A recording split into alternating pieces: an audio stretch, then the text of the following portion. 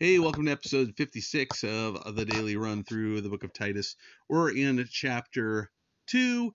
We've been talking about slaves and masters. We've talked about what the New King James calls them bond servants, the Greeks doulos, and meaning a slave. And so the things that he has been telling Titus about what you should be encouraging those who are slaves, how they ought to live.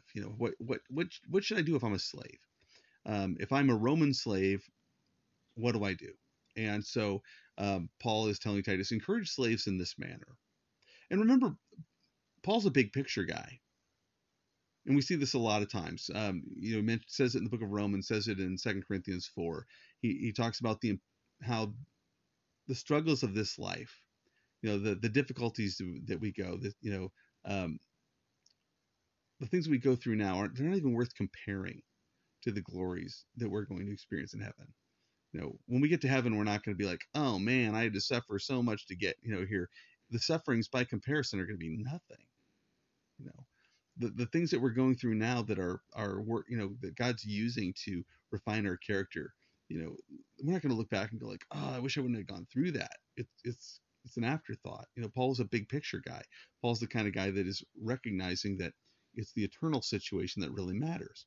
And so even when he's talking about slaves, we're in an uncomfortable situation and probably not the best situation. Nobody really wants to be in forced servitude.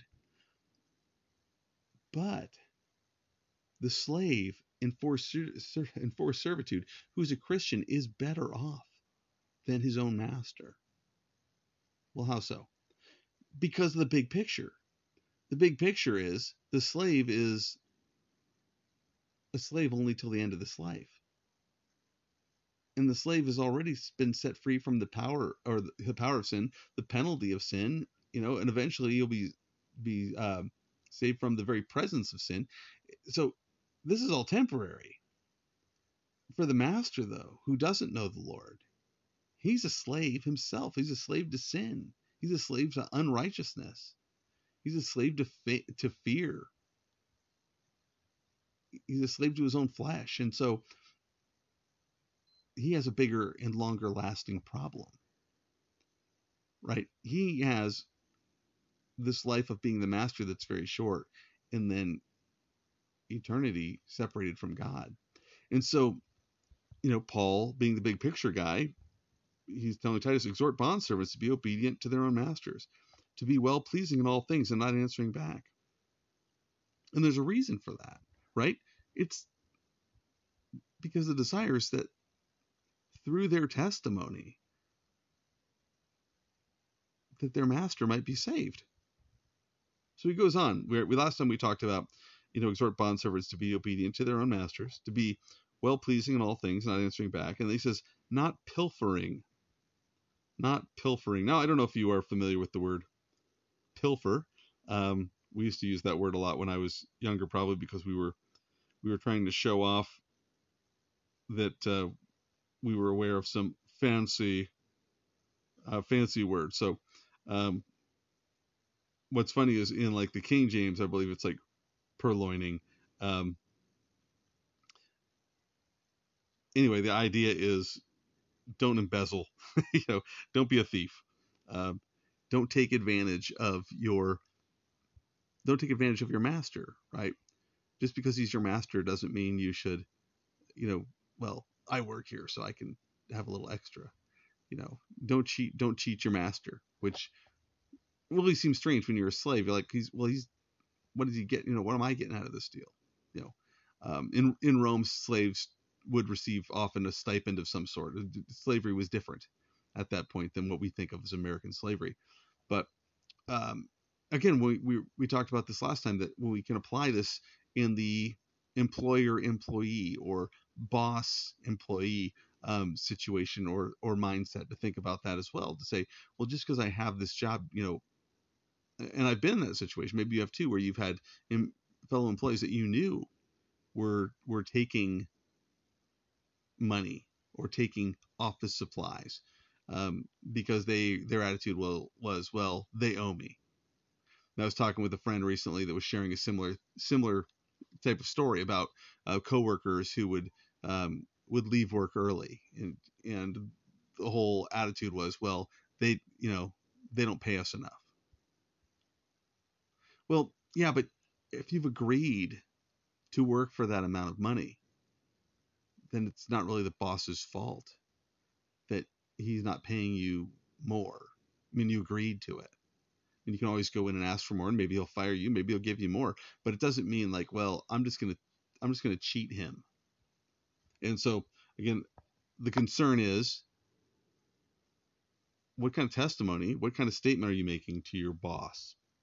So this is not pilfering, but showing good fidelity. The idea is being faithful, being a faithful servant. Being a faithful servant. That is something that a bond slave should do. Be a faithful. Don't be a servant that he can't count on, that he can't trust. Is that servant going to be the kind of servant that you're interested in their life? Why is that guy like that? Why is he different? No, you're going to be interested in the one who is different, the one that you're like, why is that? What is it about Johnny's slave? He's always kind. He always goes beyond what I ask him to do.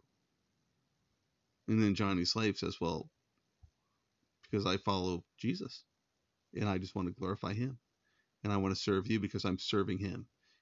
And that's the testimony, because that's, again, I think that's the goal that Paul is trying to get across to Titus, is encourage your slaves to be a testimony and a witness to their masters. At the end he goes, that they should be showing all fidelity, all faithfulness, that they may adorn the doctrine of our God. That they may adorn the doctrine of God, our Savior, in all things. So again, that's the whole point, that they might adorn it. What does it mean to adorn something?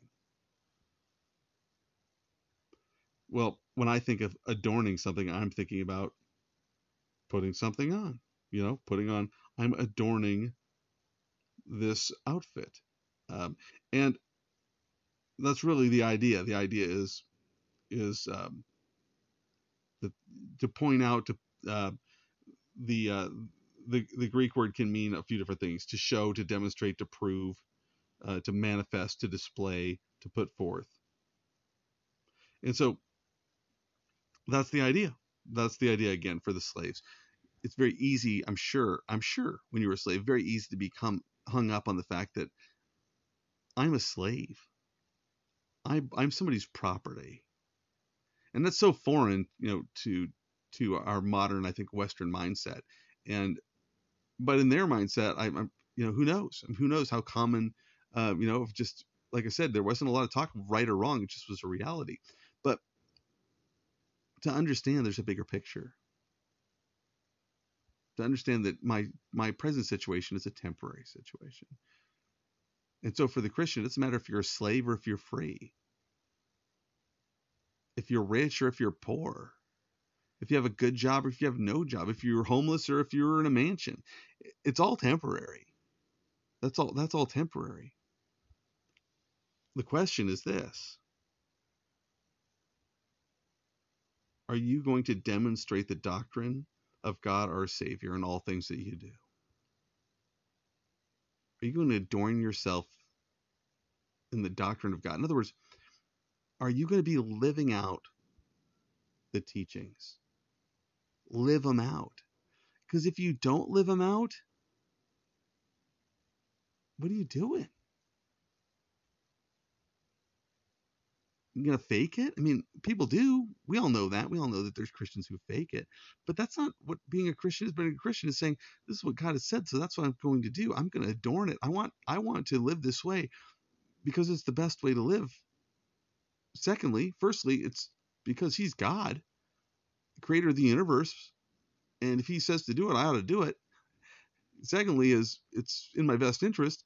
And thirdly, secondly should be, it's a testimony to the world around me. My hope is that it will draw people to him, that they might be saved. And then thirdly, which I said before, but secondly, it's in my own best interest. It's in my own best interest. it will benefit you to walk in the doctrine of God. Always. God bless you. Talk to you next time.